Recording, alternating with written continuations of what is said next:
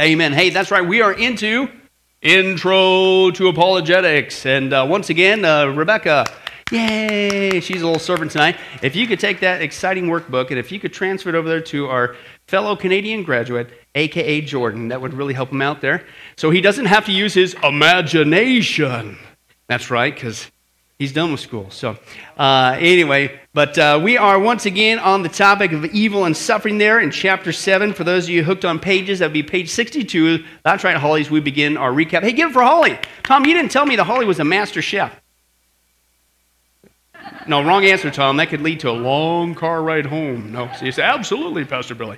No, yeah, but anyway, we're in Apologetics, page 62. That's right, and we've been seeing, dealing with skeptical questions, right? And people always want to be skeptical about God's existence. So we've already dealt with everything has a beginning, which implies a beginner, i.e. God. Everything has a design, which implies a designer, i.e. God. Well, what about evolution, or evolution, whatever you want to call it? No, that's not true. It's bankrupt, and we took a 42-week detour on that, going really deep in. Then we came back and says, no, here's another argument for the existence of God. Everything has morals. Where'd that come from? Moral lawgiver, i.e. God. And then people say, well, okay, yeah, what about the Bible? Don't you know the Bible is just a book whooped up by man full of contradictions and errors, and it's no different than any other? No, that's not true, as we went into that big time. Then people come out and they throw out the little card, so to speak, as if they got you. Aha, Christian, God can't be real because there's evil and suffering. That's what we're on, the skeptic there. Now, page 62 is a recap. We saw that this is actually a good question. It's not a question that you should run from or shy away from. Even the biblical authors, they ask the question, God, why? Why am I going through this? Anybody ever ask that? All right, the rest of you are lying. But anyway, so we'll move on. But we saw that, hey, listen, first of all, God's not the author of suffering, okay? Satan is, okay? Evil, okay? It came from him, not from God. Number two, we saw the Christian response is, hey, listen, God's not up there wringing his hands, just wishing he could do something. He's already done something about it. We saw that he's already judged it. He put a limit on it. He made a way out of it. And he appointed a day called Judgment Day when he's going to put an end to it. And that's good news, okay? And then we flipped it around and says, okay, fine. So that's you coming at me saying, oh, ha, ha, we got you, Christian. There is no God because of that. And I just gave you an answer that explained it, okay? But let's flip it around for you. Hinduism, Taoism, Buddhism, Christian Science, Unitarians, just to name a few. What's your version of why is there evil and suffering? And they say, oh, it's just an illusion. Really? So you're going to tell that to somebody who got raped? Or somebody's family who got murdered. It's just an illusion, and I got a problem. Then we saw with the atheists. They're the ones that, aha, we got you now. Actually saying that there is no God based on the belief that there is evil versus good proves the existence of God. It goes back to the moral argument. How could you say that there's a good or evil unless there's a universal moral law inside of us letting us know that? And then, so it actually proves the existence of God. And then we say, okay, well, fine, then flip it around. Not only proves the existence of God, the very fact that you would actually make that claim, okay, what's your answer? As we saw before, as gross as it is, this is the bottom line with evolution. This is why it spawns so much evil. That the reason why there is evil is just because no reason at all. You attack me and say, I have no reason, and it disproves God when it proves God, and I give you lots of reasons what God is up to. But the only reason you can come up with this is it's just completely a blind, pitiless chance, and we're just a bag of chemicals dancing with DNA. And that's what you're going to explain to somebody who's suffering in the hospital or with rape? What? And I'm the one with the problem? I don't think so. Then we saw last time, well, the big question is, well, wait a second. If God knows everything, and he does, okay, and if he knows the beginning from the end, and he does, okay, then he knew that this world would be a world that ultimately Adam and Eve would sin and suffering and evil would result. Not from God, but from man's rebellion from Satan, right? So why did he do it? Why did God allow this world, if he knew all this stuff would happen? Well, we saw because when you take a look at it logically, if you're going to have a world where you're going to have a true loving relationship, you have to have the ability to have free choice, right? And in order for love to happen, you have to choose to reciprocate that love. My daughter Rebecca, twice in one study. That's right, because you're sitting on the front row. Learn the lesson, young one, now. Okay? But I'm her father. She should love me, right? She came from me and from mom. But when does it become a true loving relationship? When she chooses of her own free will to say, yes, I love you in return. So if we're going to have a world where creatures can have true love with a creator, i.e. God, then you have to have that true free will. In order for true free will to take place, then you have to have the ability to not just say yes and be a robot. You have to have the ability to say no. Unfortunately, they said no. Okay, so in order for us to have that kind of a relationship, this is the best possible world for that. Okay, but again, it doesn't mean it ends, oh no, it's not always going to be this way. God judged it, he put a limit on it, he's made a way out of it, praise God, through Jesus Christ, and one day it's going to cease. Okay, so God wins. Now, we're on the chapter 8, kind of part 2 was suffering, and now we're going to take a look at reasons why. Okay, reasons why God not only allows suffering, but we're going to take a look and dispel kind of where we left off last time, is that did you know that not all suffering is bad? Did you know that lots of good can result because, yes, of suffering? Okay, so we need to dispel that on the back side of that. Let's take a look there at the top of the page. 16 suggestions on how to better understand suffering and evil from the Christian point of view. Okay, again, from the atheist point of view, from evolution, what's your reason? Nothing. Okay, and I'm the one with problems? Don't think so. Number 1, suffering is not always evil. Okay, suffering is not always evil. Often it's a good thing in the human experience and the essential for our survival, right? For instance, have you ever watched a butterfly struggling to get free from a cocoon, right? It's a Saturday afternoon, cable went out, NBA playoffs are over, there's no food in the house, right? You can't even find Monopoly. So what do? You go outside and you watch the butterfly. Anybody ever do that? Okay, right? But that's thank you, Jay. Anyway, so and it says, but listen, if you look at that, if you ever were at that point in your life, pretty low. But anyway, so you look, hey, the butterfly's not having a good time, is he? Have you ever seen those nature shows in all seriousness? Okay, in fact, it looks like it's what? Struggling, right? But if you feel sorry for it, if you intervene, if you tear that cocoon and open and set the butterfly free, it's going to what? Die. It needs that process. Okay, and that's just one easy example. The struggle, underline this word, strengthens the butterfly. The struggle what? What's it do to the butterfly? Strengthens the butterfly so it can what? Survive. How many guys would say that surviving beats the alternative when you're trying to continue on in life? Yeah, okay. So it's good. So is that evil? That, oh no, what kind of a universe is this? This is horrible. No, he needs that.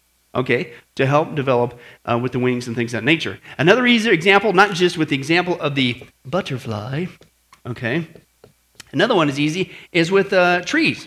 Okay, and I remember I was pastoring in Northern California, and this groundskeeper guy, he was out there, and we were trying to do plant some shade trees, okay, or trade cheese, whatever you'd like to buy on the market nowadays. You can get everything at Walmart. But anyway, shade trees. Okay, seashells on the seashore with Peter Piper.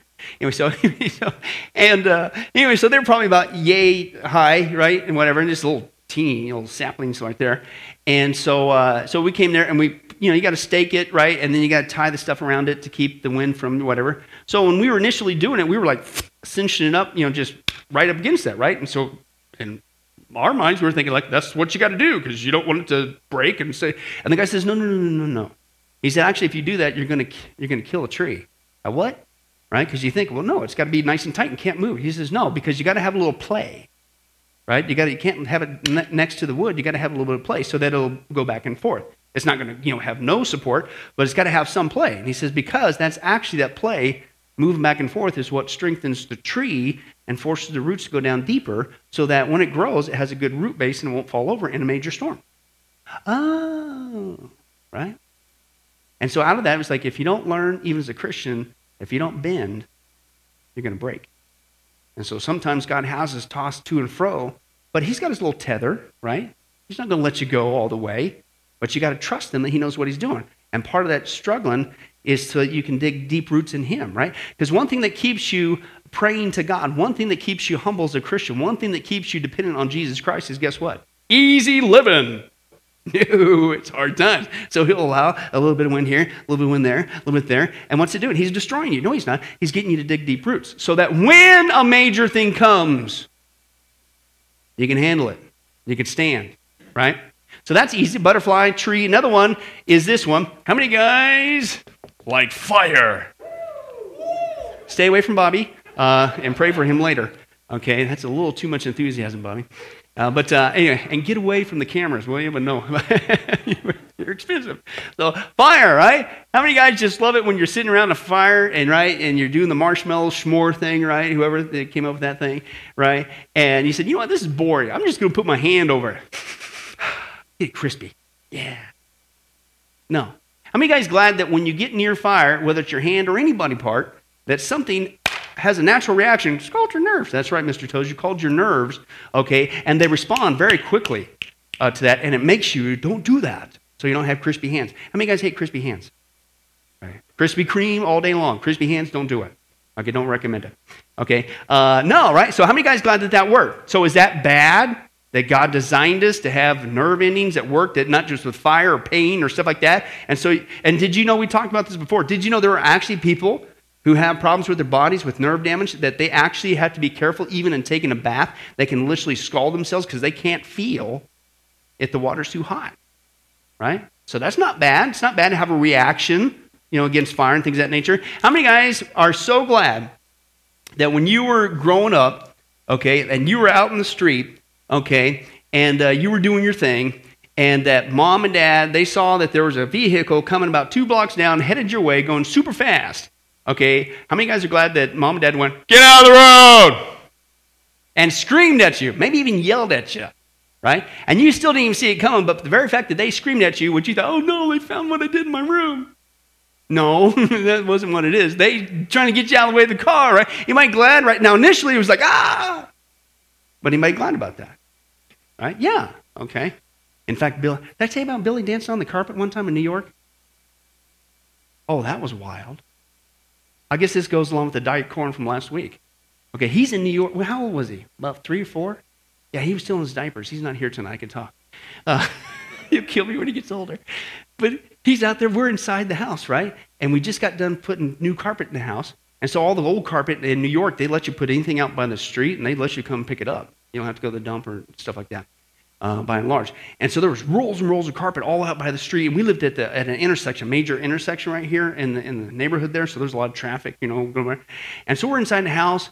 And the day before, we had gone to Burger King. And he got one of those hats, one of those crown things, right? And so he loved that crown, right? 3 years old, he's got his crown, Burger King crown, right?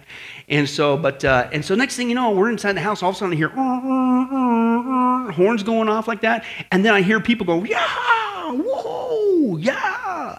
And I go, "Whoa, what's going on?" Because right next door there was like a high school, and they used to play football games. And I'm going, okay, it must be a game getting ready to start or something. But just kept going, look at her.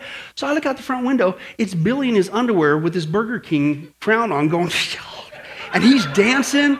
He was awesome. And everybody was like, they were honking to him, like they were encouraging him, "Keep it up, yo." So there's Billy out there. He's had the crowd in his hand. It's like, and obviously he takes after Brandy's side of the family. And so it's, "Get in the house," right? So he may not appreciate it when I told him at that time, but when I show that video to his girlfriend later, he'll appreciate it. But am I glad that when you're doing something goofy or doing something dangerous and somebody yells at you, "Get out!" Right? Is that a bad thing? Right? So not all pain is bad. Not all evil, not all suffering is evil. Okay, and we see that, okay? But then, see, that's what our world does, and that's why they come at you and I, the Christians, say, "Oh, we got you now. Why is there all this evil?" First of all, you can't even answer, and you have no answer. Right? And then some people actually say, "It's an illusion." Okay? But first, your misnomer is that it's all bad. It's not.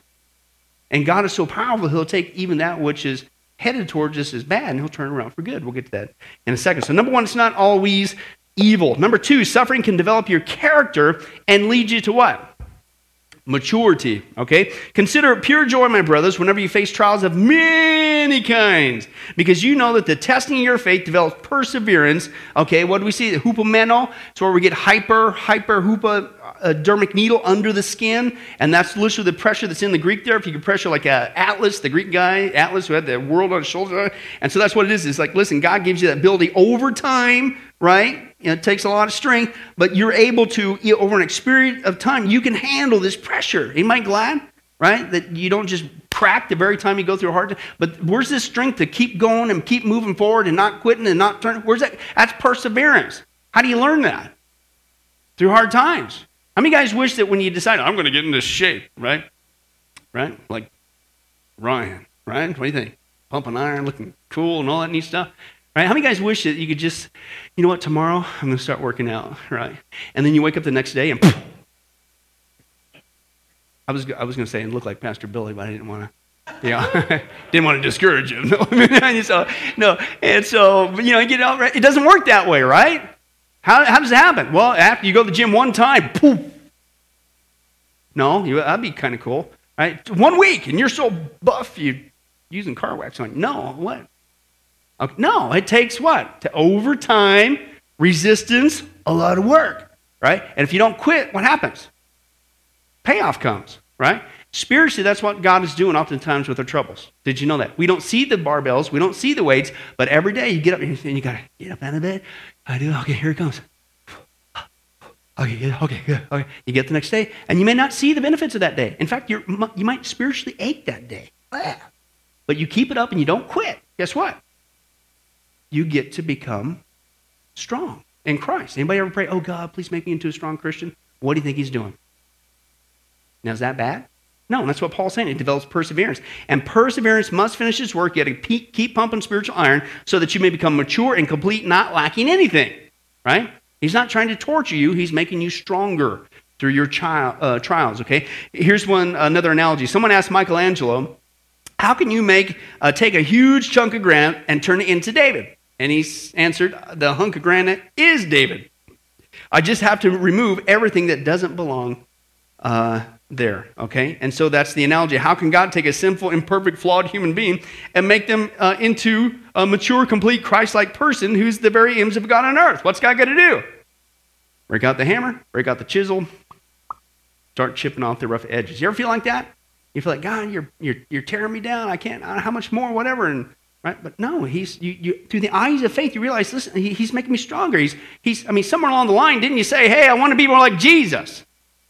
How do you think that's going to happen? He chisels away. He chisels away those rough edges, right? And he's what? He's trying to destroy you. He's working on a masterpiece.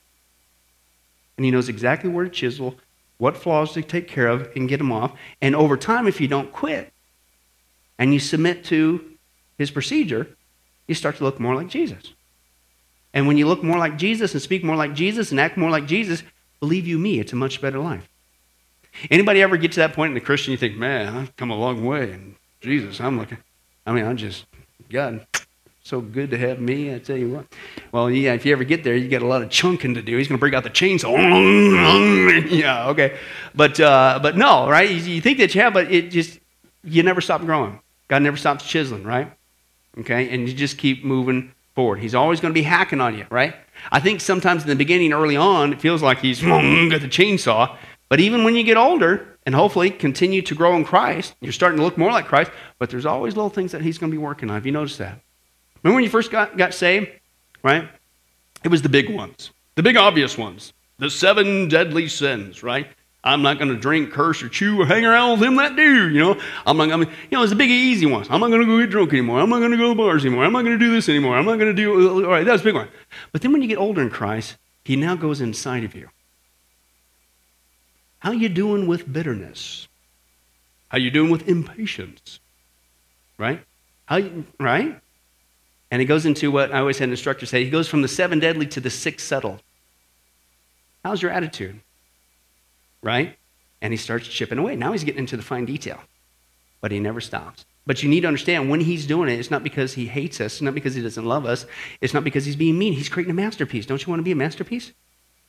Don't you want to get to know Jesus as much as you can? Don't you want to resemble him as much as you can before you see him face to face? Don't you want him to use you as much as possible before you get there? Yeah. Well, how does it happen? Oftentimes, it's through challenges, and that's his chisel. That's what he's doing. He knows it's awesome, right? Okay, let's move on. He goes and says, God has to remove everything that does not belong, and the process is often painful, but it's necessary.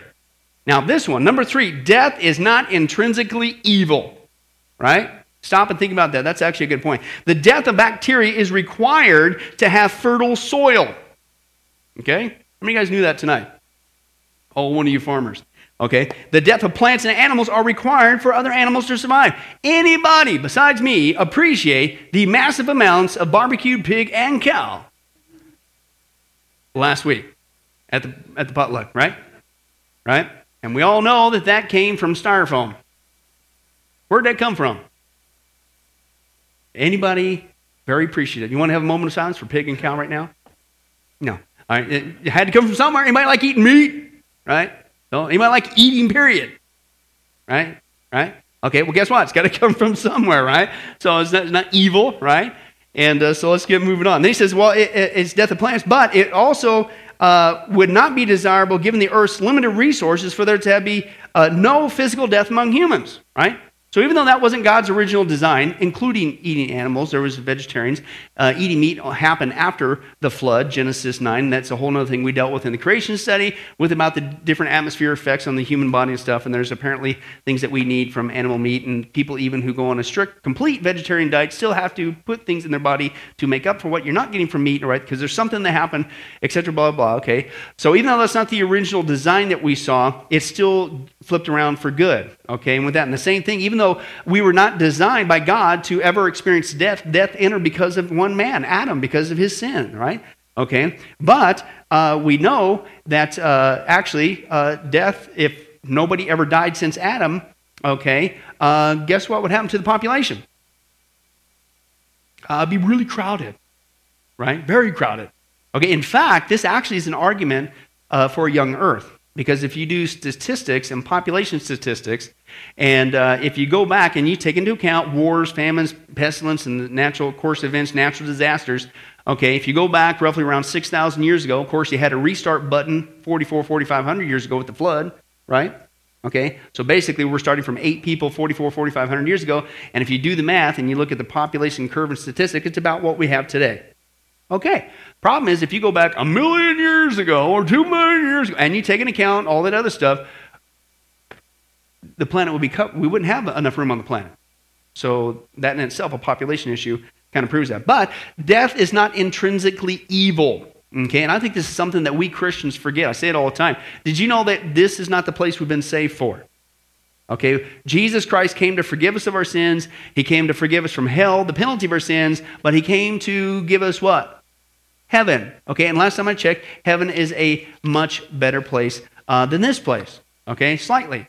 Okay, and so the point is, so in order to get to heaven, yeah, it's through Jesus, but what's the next step? If you're going to get there, you got one of two things is your ticket there. One, it's what we were hoping for, and that would be the rapture. Yay! Yay! Did you look up today? Could be today. Did you long for his appearing?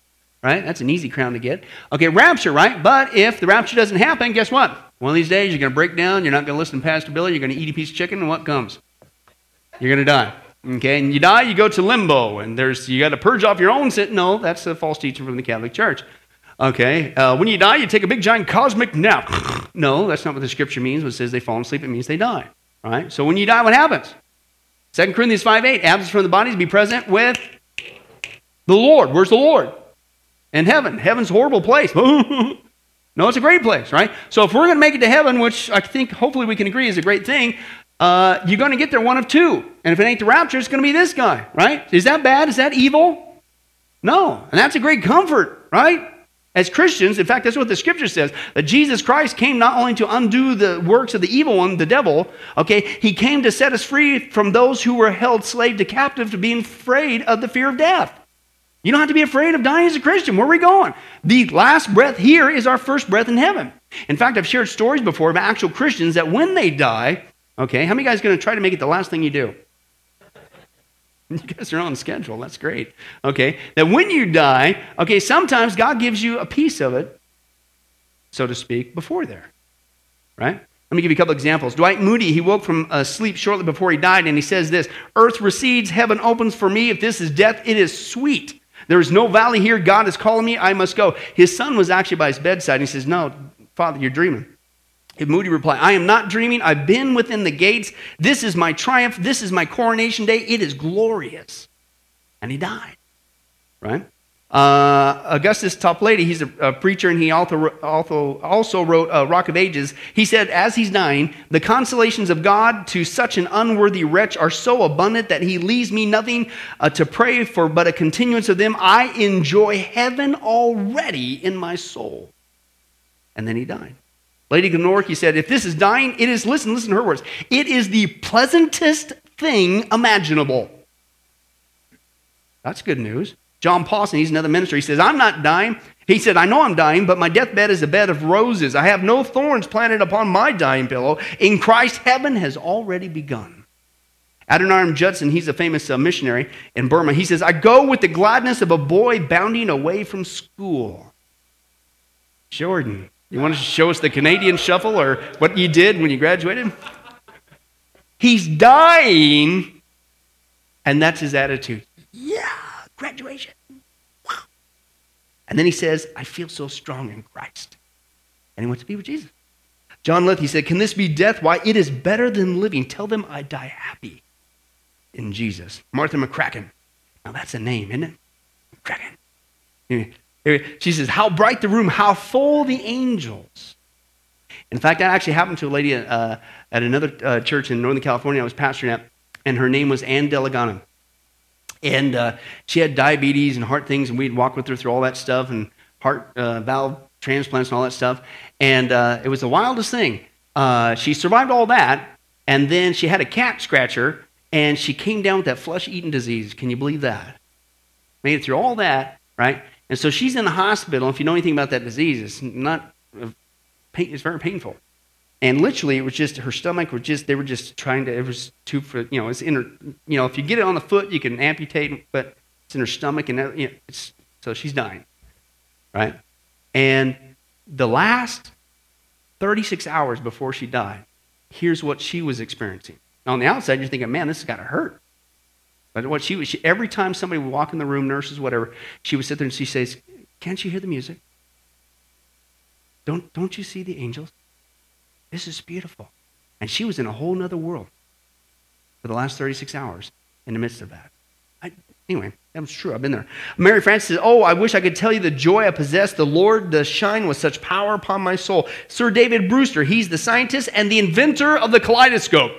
So when you get to heaven, you can say, dude, thank you for getting me to waste $5 at Dollar Tree. And I thought it was supposed to be for $1, but it's $5. And it was cool for about 14 seconds. And then I put it down and it stayed on the shelf, and I sold it for 50 cents at a garage sale. The kaleidoscope, you ever get one of those babies? How much fun did that last for you? 3 seconds. See, as bad as I thought. Yeah. But anyway, so this guy, he invented it, right? And he says, I will see Jesus. I shall see him as he is. I've had the light for many years. Oh, how bright it is. I feel so safe and satisfied. Right? Yeah, it's just so evil for God to let his children go in this manner. It's just rotten. It's just, no. And oftentimes he gives them a taste of heaven before they get there. And this is a Muslim woman. Her child had died at 16 years of age, and she goes up to the Christian missionary, and she says, what did you do to our daughter? She says, we didn't do anything, but the mother persisted. She says, oh, yes, you did. She died smiling. Our people don't die like that. And the girl, apparently, true story, had found Jesus Christ, accepted him as Savior, and only a few months before. Right? Profound witness to that. And finally, a Chinese communist to whom many Christians have been executed said to a pastor, I've seen many of you die. The Christians die in a different way. What is your secret? Yeah, it's because oftentimes God gives us a taste before there. But again, we don't have to be afraid of dying. Right? I like Ravi Zacharias, he brought the point up one time. He said, you got to realize, you got to put yourself in Lazarus' shoes. You know, Lazarus, not the rich man Lazarus, the parable, Luke 16. But Lazarus, Mary Martha's brother, right? And he died, right? And he was in the grave for 4 days. You know why it was 4 days? Right? Jewish custom believed, a superstition, but they believed in that day that the spirit of a person hovered the body for 3 days. And so there might have been a chance. Jesus waited, when even your superstitious hope is gone. Then he shows up. Isn't that cool? Nice little nugget there, right?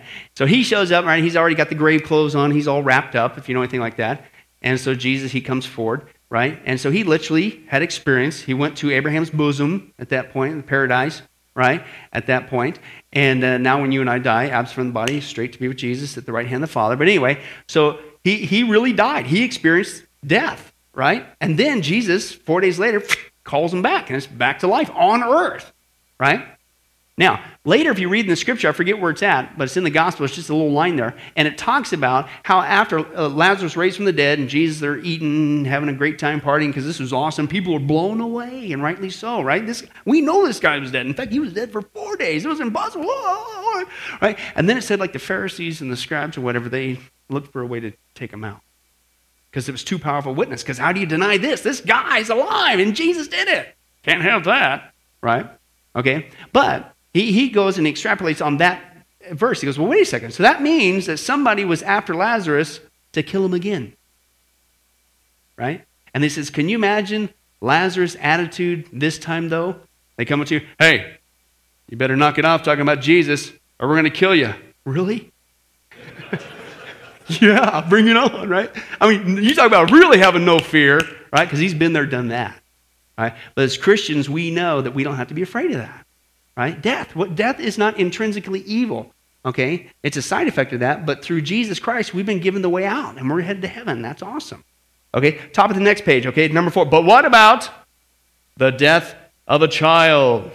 Right? Sometimes that'll be thrown in our face, right? What kind of a God is this, that he'd allow that little child to go through all this? Well, let's take a look at that. If God is good and can do anything, then how, Christian, do you explain the death of a child? Okay, it's actually a good question. First of all, let's flip it around before we get into the Christian response.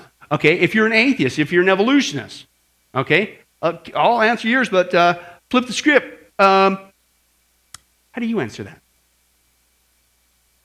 Oh, that's right. If there is no God, there is no explanation. And I'm the goofball? If there is no God, there is no answer. I'm the one with the problems? You know? Would it be right for me at that point to do what you just did to me? We got you, atheist. Right? You have no explanation, no answer. And if there is no God, when a child dies, listen, there is no hope for the family to ever see that child again. How do you comfort somebody?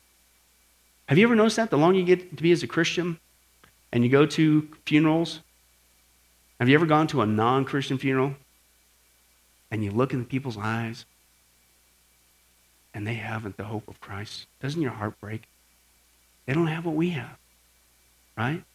And if God's not real, if you really want to believe in evolution, is that okay? That's your game, that's your thing, right? I'll give you evidence to the contrary, but no wonder people are so hopeless.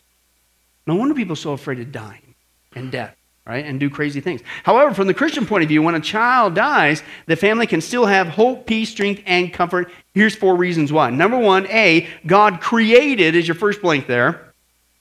God created the child's life, and he has the power to give the child life again. The Bible tells about a man named Lazarus who died. His sister Martha went to Jesus and said, Lord, Martha said to Jesus, if you'd been here, my brother would not have died. But I know that even now God will give you whatever you ask. And Jesus said to her, your brother will, no maybes about it, your brother will rise again. And Martha says, yeah, I know he'll rise again at the resurrection at the last day. And Jesus said, no, I am the resurrection and the life. He who believes in me will what? You will live. Not maybe, you will live, even though he dies. And whoever lives and believes in me will never die. Do you believe this? Right? So God has the power to give life. Guess what? And this is what you see in Jesus when he's walking around.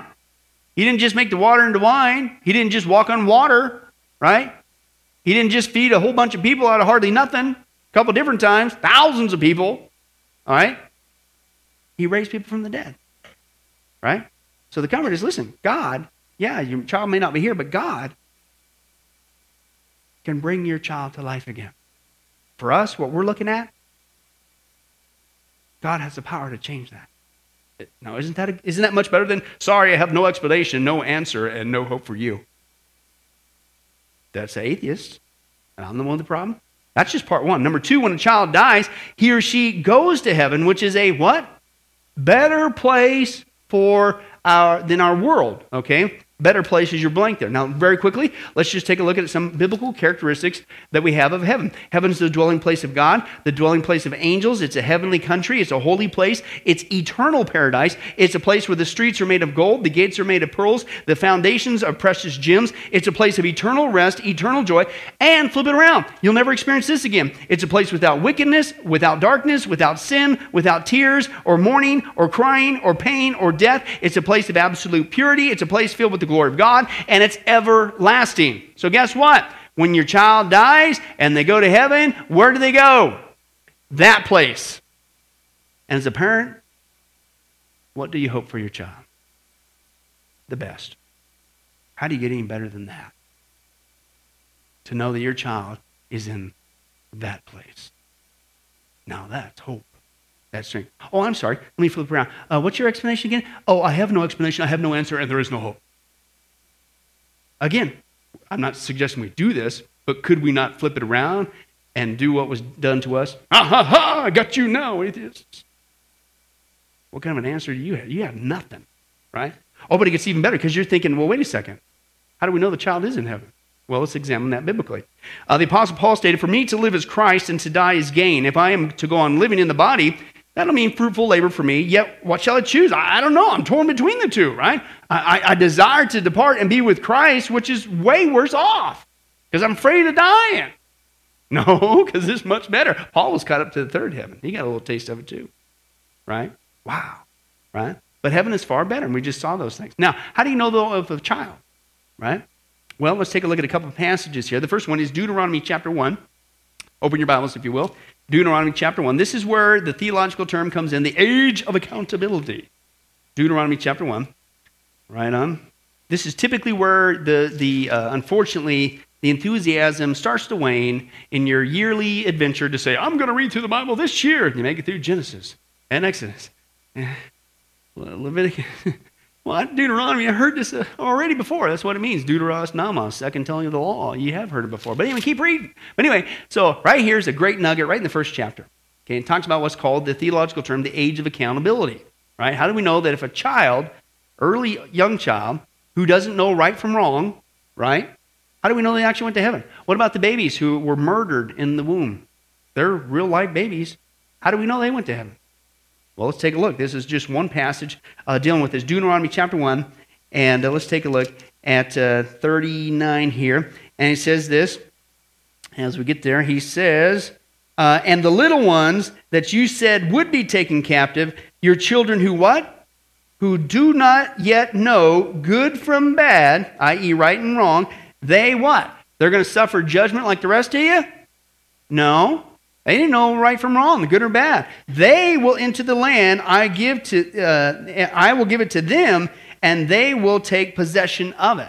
So God didn't hold the little kids who were young enough to not know right from wrong, good or bad, because, again, how could you hold them accountable when they didn't know? God's just. He's righteous, right? So that wouldn't seem to be, quote, fair if what did they do, right? Oh, and I've actually heard some people say, well, maybe if they're aborted, they didn't have a chance to respond to Jesus, and so they're going to hell. What kind of a God is that? As crazy as that sounds, okay? No. And here's the deal. Then people want to, and I think now you're going too far, right? And they'll say, well, and that magical age of accountability is 13. No, it's 8. No, it's 6. No. And my thing is, listen, every child's different. Have you noticed that? So I don't think there is a magical age. Some kids are more mature early on, some later. But there's at some point, when what you're doing is wrong. You're accountable. Maybe it is 4. Maybe it's 3. I don't know. Right? Maybe it is 6 for some. I don't know. And that's the urgency that we need to share the gospel even with kids. And that's why kids ministry is so important, right? Okay. But that's one accountability. But wait a second. So let's go look at another passage, and we'll move on. 2 Samuel 12. And this is where we have the account of David. He lost a child.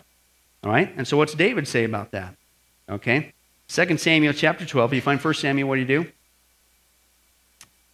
Okay, then you keep going. That'll work. And but 2 Samuel 12 and verses 21 through 23. I might grab a little bit more than that, though, as we grab the context of what's going on here. And let's go on and... there we go. Let's start with verse 18, it looks like. 18. And on the 7th day, the child died. David's servants were afraid to tell him that the child was dead, for they thought, man, while the child was still living, we spoke to David, and he wouldn't even listen to us. And how can we tell him now the child is dead? He may do something desperate, right? Get in trouble. Bad news. Well, David noticed that his servants were whispering among themselves, and he realized the child was dead. And he said, is the child dead? And yes, they said, he is dead. Then David got up from the ground after he'd washed, put on lotions and changed his clothes, and he went into the house of the Lord and he worshipped. And then he went to his own house, and at his request, they served him food, and he ate. And the servants asked him, what? Why are you acting this way? I mean, while the child was alive, you fasted, you wept, right? And now the child's dead, you get up and eat. And what's David say? While the child was still alive, I fasted and wept. And I thought, well, who knows? The Lord may be gracious to me and let the child live. But now that he's dead, can't change it, can you? He says, why should I fast? Can I bring him back again? Listen, I will what? David speaking, I will go to him, but he will not return to me. Because once you die, you either go to heaven or you go to hell, and do people come back? No, right? So the only way for David to meet up with this kid again is for David to die and go be with him. So then the logical extrapolation is, where do we assume that King David's in? Hell? No. Heaven. So here David makes an obvious proclamation that I'm going to go see my child again. And this was a young child. Obviously didn't know good from bad. Just young, his days old, right? So again, that's where we get it. So isn't that a nice thing to be able to share? Not pie in the sky, but biblical truth to somebody who lost a child. Right? And it's biblical truth. Right? God has the power to take what you see here and bring to life again. Number one. Number two, a child gets to go to be with God who's in heaven. And that's way better than here. Right? Number three, okay, we can have that guaranteed if your child is that. Now, again, that's the age of accountability, and we don't know where that's at. But isn't that wonderful? I've actually had to do that once again back in Northern California. The hardest funeral I ever had to do was a young couple, and they were having trouble for years having children. And next thing you know, after years and years of trying, twins. So I was like, woohoo, right? I think it was 20 weeks or something like that into it. Had some complications, and babies were premature. One died. And having to go to the graveside to do that funeral, and there was a little white casket. That was, wow. What do you do? And I began to preach through what David went through and identify with the grief. But here's the hope. You will see your child again. 100%. You are a born-again Christian, you will see your child again. This is just a temporary goodbye. It's not just true, but I'll take that any day of the week over this. Sorry, have no explanation, no answer, and you have no hope. Have a nice day. And we're the ones with the problem? Do you see how when you examine this topic of evil, suffering, all this stuff, death, all that stuff, from a Christian point of view, we not only have a good biblical explanation, but a great philosophical, logical, and dare I say, emotionally satisfying explanation. Can you remember next time when somebody asks that, flip it around? Oh, can I hear yours? Right?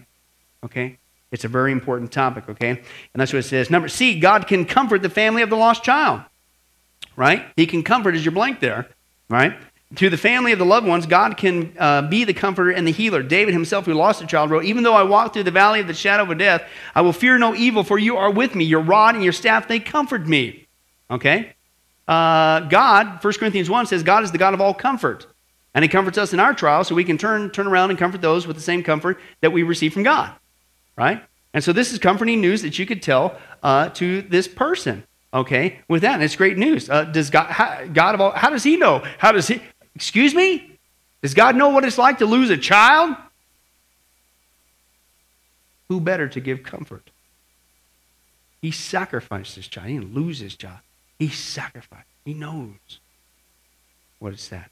And his word can bring comfort. D, on the top of the next page, the Bible promises us, as your blank there, promises us that the separation caused by death is only temporary for those who are Christians. Okay? There's the point there.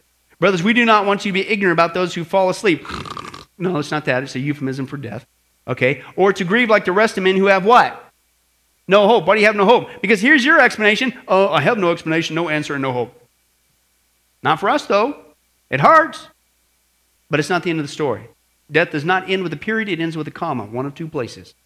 And if you have a child before the age of accountability, and if you have a loved one who's in Christ, guess what? Heaven becomes the greatest family reunion of all. Woo-hoo. It's going to be awesome, right? Brothers, we don't want you to be ignorant of those who fall asleep, to grieve like those who have no hope. We believe that Jesus died, rose again, so we believe that God will bring with Jesus those who have fallen asleep in him. According to the Lord's own word, we tell you that we who are still alive, who are left till the coming of the Lord, will certainly not precede those who have fallen asleep or died.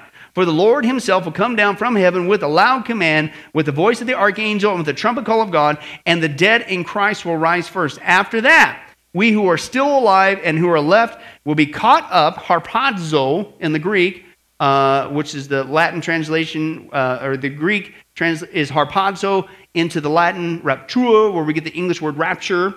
That's where the rapture comes from. Caught up together with them in the clouds to meet the Lord where? In the air. And so we will be with the Lord forever. Therefore, freak out, run to the hills, and cry. I'm sorry, wrong translation. What? What are you supposed to do with these words? That Christ is coming back to get us, we're going to heaven, and it's going to happen either at the rapture or death? Encourage. You betcha. Encourage one another's words. I'm going to close with a story. I've shared it before, but I don't know if I've ever shared the context. It's a story from Peter Marshall. You guys familiar with him? A preacher in our country. And he actually, during when World War II broke out, he was asked to give an encouraging sermon to the cadets at West Point who were getting ready to be shipped over. And there was a lot of concern, a lot of fear. And knowing that a lot of these guys aren't going to make it back. And so he got up there, true story, and to encourage them and to witness to them, because if there were certain soldiers who weren't saved, you better get right with God before you leave. This is crunch time.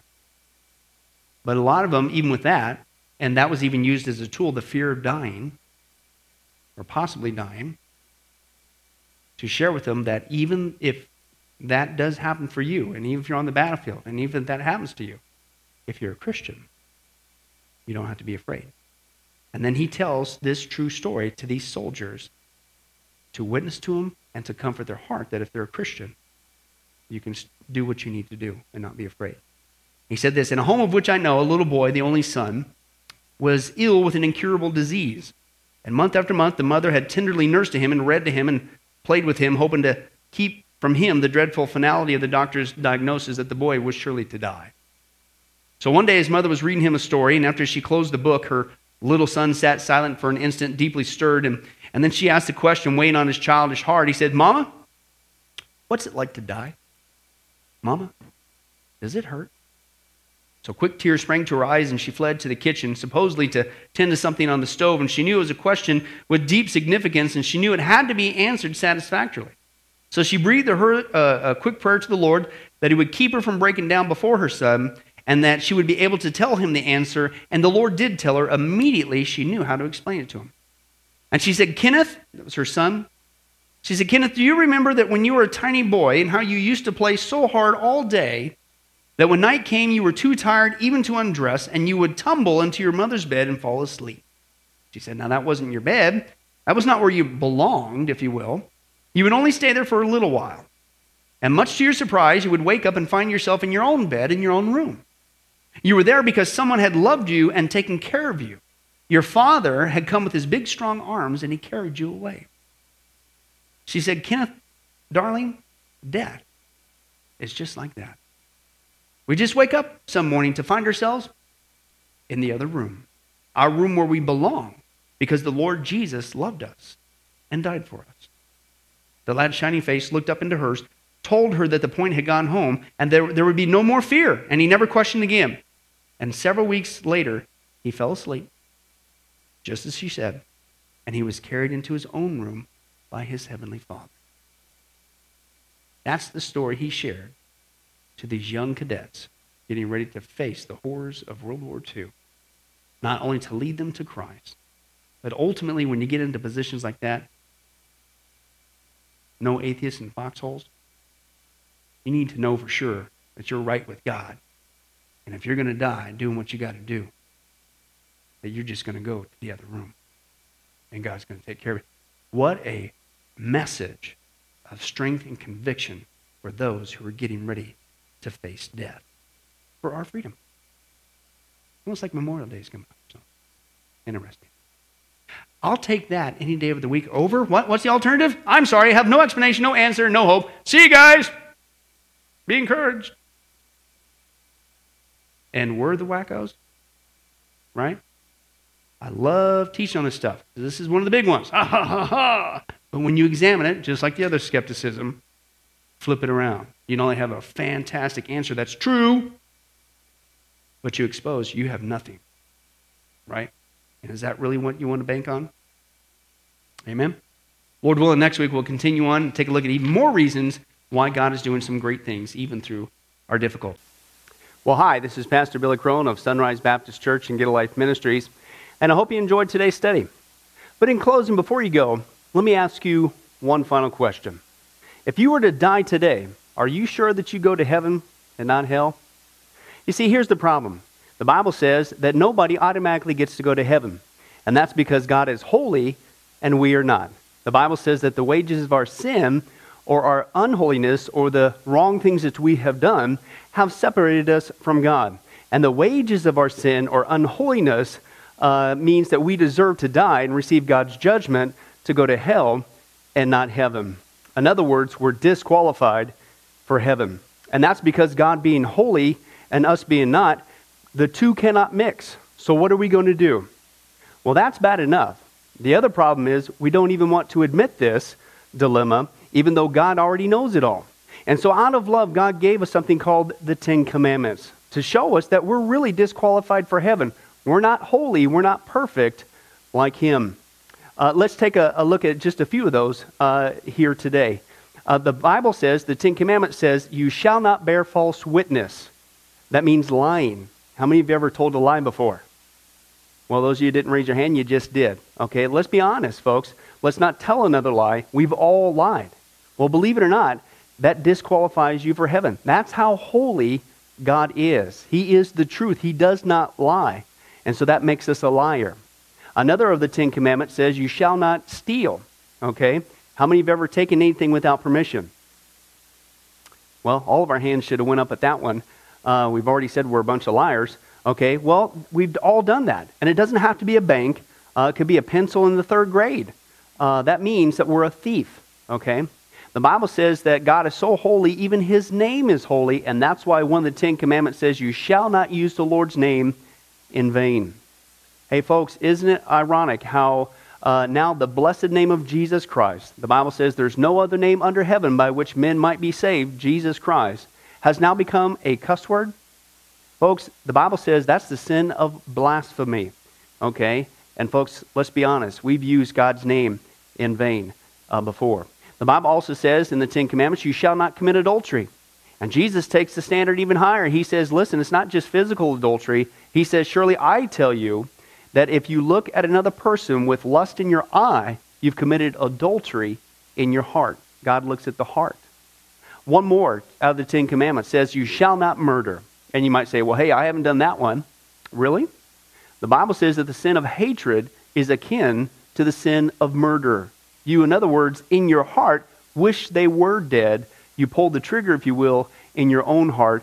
And the Bible says God sees that, and it's just as bad. He knows the mind, He knows the hearts, the thoughts, and the intents that we have. Folks, that's just 5 out of the 10 Commandments. How you doing? Not very well. None of us can keep them. They're God's x-ray to show us that we're disqualified. And so when, not if, your time comes, because we're all marching towards the grave at different speeds, you're going to have to stand before God. And you're going to have to say who you really are. He already knows. Hey, God, let me into heaven. I'm a liar. I'm a thief. I'm a blasphemer, adulterer, and a murderer. Folks, the Bible is clear. Such people as these will not inherit the kingdom of heaven. That's the problem. Here's the good news. God so loved the world that He sent His one and only begotten Son, Jesus Christ, that whoever believes in Him, what He did on the cross on our behalf, that we will not perish, we will not go to hell, but He will give us the gift of eternal life. Jesus died on the cross to forgive us of all of our sins. It's something that we don't earn. We can't earn. It's a gift, the Bible calls it, and a gift cannot be earned. He was taking the death penalty in our place. That's what the cross was of the day. And that if we would just ask Jesus Christ to forgive us of our sins and believe that in our heart that God raised Him from the grave, showing that His death is satisfactory to God to forgive us of all of our sins, no matter what we've done, the Bible says we shall be saved. The Apostle Paul says that if we confess with our mouth Jesus is Lord and believe in our heart that God raised Him from the grave, we will be saved. let me give you a common analogy of what God's doing and what he did for us with Jesus dying on the cross on our behalf. In life, we know that people can be sentenced for a crime to where they're actually on death row. The courtroom scene is completely finished. The gavel has already sounded. They are going to jail, and they're just awaiting their time before they go to the death penalty. As they're sitting there in the jail cell, it's a proven fact they did what they did. Everybody knows it. They're just waiting for that time for their number to come up, so to speak, and walk down that hall and be executed. There's nothing they could do to reverse their crime. No amount of good works in that jail cell can reverse what they've done. It's too late. It's over. But believe it or not, there's one way that people even today can get off of death row. And that's if the one in authority, the governor, if he were to, out of mercy and kindness, nothing that the person did, because they don't earn it and they don't deserve it, and they can't earn it, if he would grant them what's called a pardon, out of the kindness of his heart, he has the authority to grant them a pardon and absolve them completely of their crimes against the state. And did you know that there's actually been people that this has happened to, that the governor, out of mercy, has granted them a pardon as a gift, and they've gone down to the jail cell and handed that person, extended it through the bars, here, I'm granting you a pardon. If you would just receive it, you can go free right now. And did you know that there's actually been people who've said, no, I don't want your pardon. And so what happened is, of their own doing, even though they had a way out, they still had to go to the death penalty. Folks, can I tell you something? That's what God did for us with Jesus dying on the cross. He sent his son to take the death penalty in our place. God has the authority to grant us through Jesus a complete pardon. And every day that you're still alive, God is extending to you spiritually this pardon. But a pardon does you no good unless you reach out and receive it by faith. Won't you do that today? Won't you call upon the name of Jesus Christ? Ask him to forgive you of all of your sins, to trust in his work on the cross to pardon us from all of our crimes, our sins against God. God loves you. He wants a relationship with you. But there's only one way to heaven. It's Jesus. There's only one way to get off of death row. It's through the cross of Jesus Christ. Won't you do that right now? Well, this has been Pastor Billy Crone of Sunrise Baptist Church and Get a Life Ministries. And if there's anything that we can do for you, please don't hesitate to contact us. Our number, our information will come up here on the screen shortly. And if there's anything we could do for you, please don't hesitate to let us know. Thank you for joining us. And remember, I hope to see you in heaven. God bless. Thank you for watching this presentation from Sunrise Baptist Church. If you would like to send us a letter or any other kind of postage, you can reach us at 1780 Betty Lane, Las Vegas, Nevada, 89156. For more information, you can give us a call at 702-452-8599 or email us at bcrone@getalifemedia.com, or you can visit our website at www.getalifemedia.com. Billy Crone and this ministry can also be found on Facebook and Twitter. Join us for services at www.sunriselv.com.